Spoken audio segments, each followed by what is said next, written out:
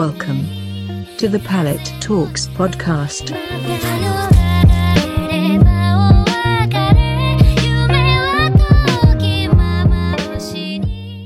Hello, everyone, and welcome back to the Palette Talks podcast. This is your host, Jason, and today we are joined by a very special guest, none other than Chris Carl. How are you doing, man? I'm doing good. How are you?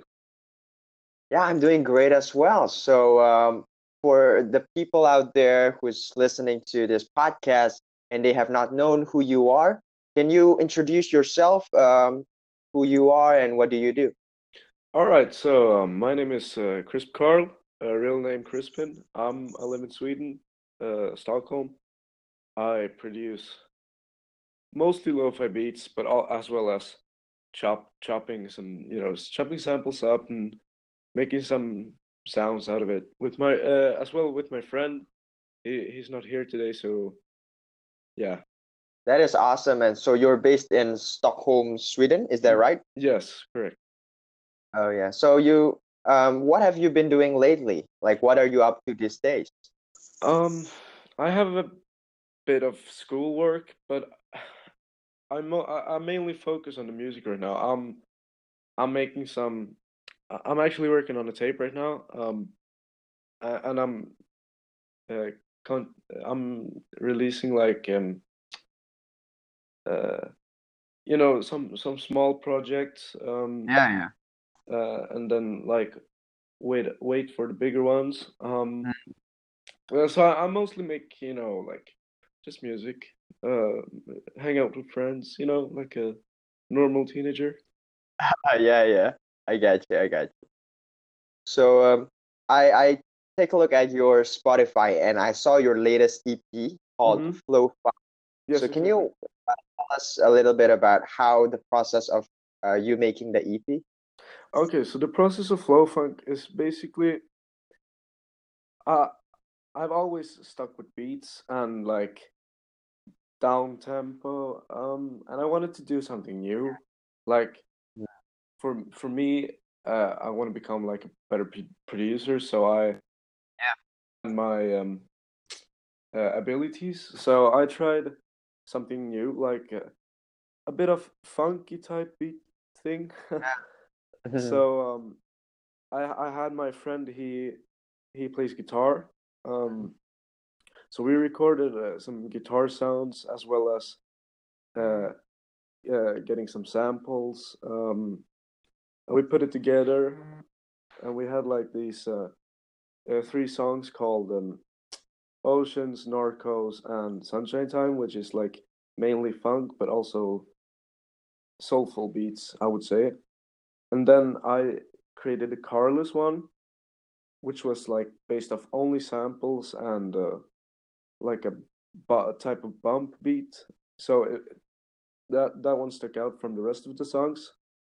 But the thing with flow funk is that I wanted to make it as summer is tuning in here in Sweden. It's Oh yeah. Sweden is cold, Yeah. so I want people to relate the flow funk EP to like Sweden tuning into summer. Summer begins. It's getting warmer. People are hanging out like outside more. Like I want I want a flow funk to be like really soulful, summery, funky EP. So yeah, that's the process behind it. Yeah, that's really cool. Like the fact that you're in Sweden, right? And you created this EP and how it really relates to the condition in Sweden Yeah, and how you wanna like express that through your EP. And I think that's really cool. yeah. Thank So you. and you to do it like in a funk vibe, Hmm. something different. I think that'll be fun, right? For a producer to create something that they have never created before, something like new, different. Like I think that's awesome. So well, maybe like why do you call it flow funk? Like do you have any like behind Um, meanings? not much. I wanted to have funk in the EP title since it's it's a pretty funky album. But Yeah. Flow, I just because like the process behind it when we were sitting in my me and my friend's studio when we were making it, it was like uh we just went with the flow. We didn't structure like the EP. We just Mm. like played some loops and we just we just created music with flow. So flow funk. You get so that's Yeah. the history behind the name. So I mean, it fits really well, flow funk. yeah, Uh, yeah. if you don't mind, can you like tell me like how long does it take for you to produce like a track or like flow funk? It depends, really. It really depends. Sometimes I can be lazy and just like cook up a beat and just throw it out as a single in like maybe 3 or 4 hours. But sometimes like it can take, if I want it to be really good, sound like the best. Um, it can take up to 1 month for an EP with 4 tracks. Cool. 1 month, but Flow Funk took approximately 3 weeks, I think. Ah, I Uh, see. but my EPs or albums are mostly like yeah, they take like a month to make. I don't know, and I work really really much. Well, I was that's a lot of time. So I think like the amount of effort and energy you put into this, that's a lot, and I want to appreciate you for that. That's Thank you very amazing. much. Thank you very much. So let's go back to history. I love Hmm. history. Yeah, Um, me too. when do you start to produce? Like, when was the moment that you decided, like, yes, I want to produce music. I want to make music. Like, when was Uh, that, and how was the story? that's a really good question. I remember listening to a lot of house productions back like 4 years ago. Um, and one day I figured out like these people can do it. Why can't I produce music? Mm. Uh, so I just like I remember sitting in my kitchen with like my mom's computer, I think, and I downloaded FL Studio for Loops. Ah, yeah. And I just like sat there watching YouTube tutorials, trying Mm. to figure out how this stuff works because yeah, it was I thought it was really fun, but at the same time very learning based on the YouTube videos. But yeah, I wanted to produce music. Like yeah, maybe like yeah, I would say for 4 years ago when I sat there in my yeah when I sat there at the kitchen table with my mom's computer. That's awesome. So you started 4 years ago. That's the moment when you discover like, oh, there's this thing, and I can really learn it through tutorials, and that's how you come to produce. Is that right? Yes, exactly. Yeah. So like, do you have any background in like music education or something like that, or do you learn it Yeah, all by I yourself? um I'm self-taught in uh Fruity Loops and SP404, which I use as well. But I've been drumming since like 2012.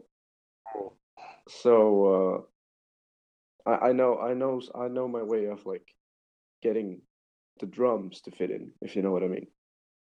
Yeah. Oh, so you Uh, play drums. yes, exactly. And do you have any other instruments that you also play? Like, No, I know like I can play some piano, but not much actually. I yeah.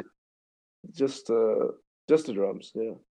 I see, I see. So, yeah, last time I saw like there was a few people. There were a few people that most of them actually are learning everything by their own, but Mm-hmm. some actually took programs to learn and how they got interested into making music. But I All think right. like every person has a different story, Yeah. and it's interesting to see how they started and how Mm-hmm. they got here. You know. Mm-hmm. Yeah. Of making music and practicing and just producing and producing. So it's Mm. interesting. It's interesting.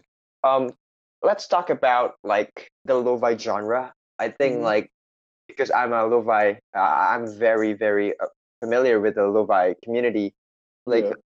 any thoughts on the current lo-fi genre? Like the condition or like the audience? Like, what do you think of lo-fi? Yeah. Lo-fi for me, I discovered lo-fi through, Tampa Beats.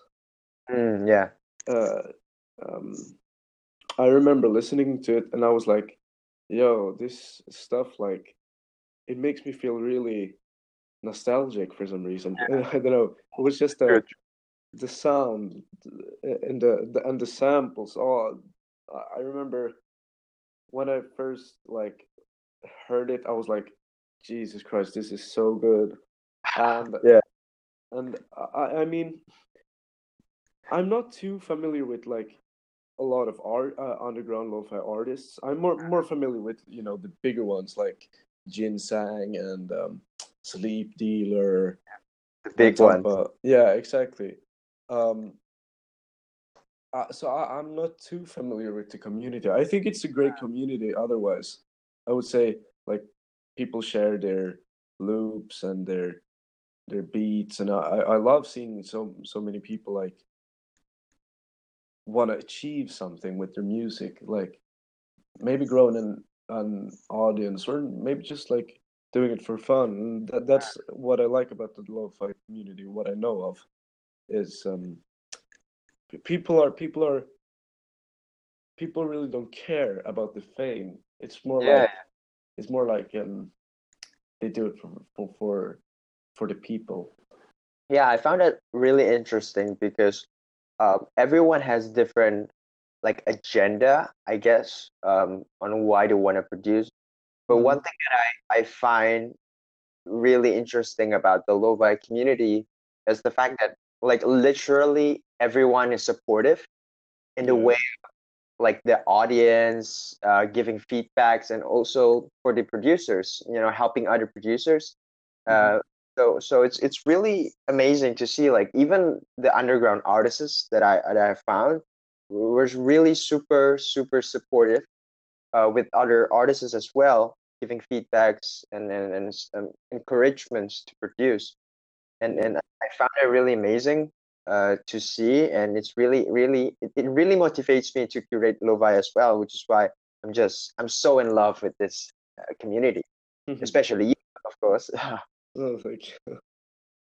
Right, but it's been really um a controversy. I'm not sure if it's a controversy, but everyone has their own different discipline Yeah. and work-life balance, and it always becomes a dilemma for people to uh, balance whether they should produce music or spend time with the people that they love, Yeah. or working to pay their bills, doing just part-time jobs, etc., etc. But for you, like, how do you define the work-life balance? Like, how Mm, do you balance personally that's for you? that's a really good question.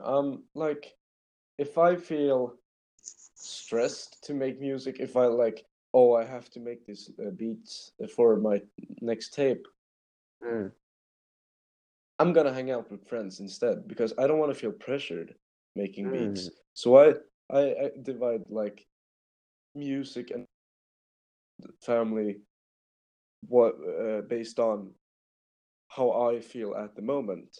So I don't have like a specific schedule, if you know what I mean. I just do what I think I want to do at the moment because I think your your your personal feelings is the most important thing in you yeah. know dividing work from family and friends. Mm. So yeah, I always like I divide it from how I feel at the moment. So like yeah, that's really interesting. But you don't have like any target like I want to make a beat every week, or do you just let it flow? I just let it flow. I think that's the most healthy Mm. uh healthy way to creating music. So I usually don't have targets, no. Maybe sometimes I maybe like if I start a beat and I think, oh, this is good, I want to finish it today, then I'll Mhm. probably do it. But not like, oh, I gotta produce at least 3 beats this week, 3 beats next week. Yeah, because like I found that some producers like they have this really strict set of discipline. Like Yeah, they need to produce a beat a day or maybe like one beat a week. And yeah, sometimes the pressure really like destroys themselves in the inside. But yeah, some people actually are helped with that discipline. They grow. So I feel like it's very contextual in a way that everyone has different preferences, but I think mental health and just being healthy mentally, physically, and emotionally is very important, especially for any type of creatives, whether it being artists, producers, singers, writers. I think to not being pressured to finish a certain in a certain deadline, I think that's just really healthy. So it's really interesting when we talk about work-life balance. Now, let's talk about collaborations.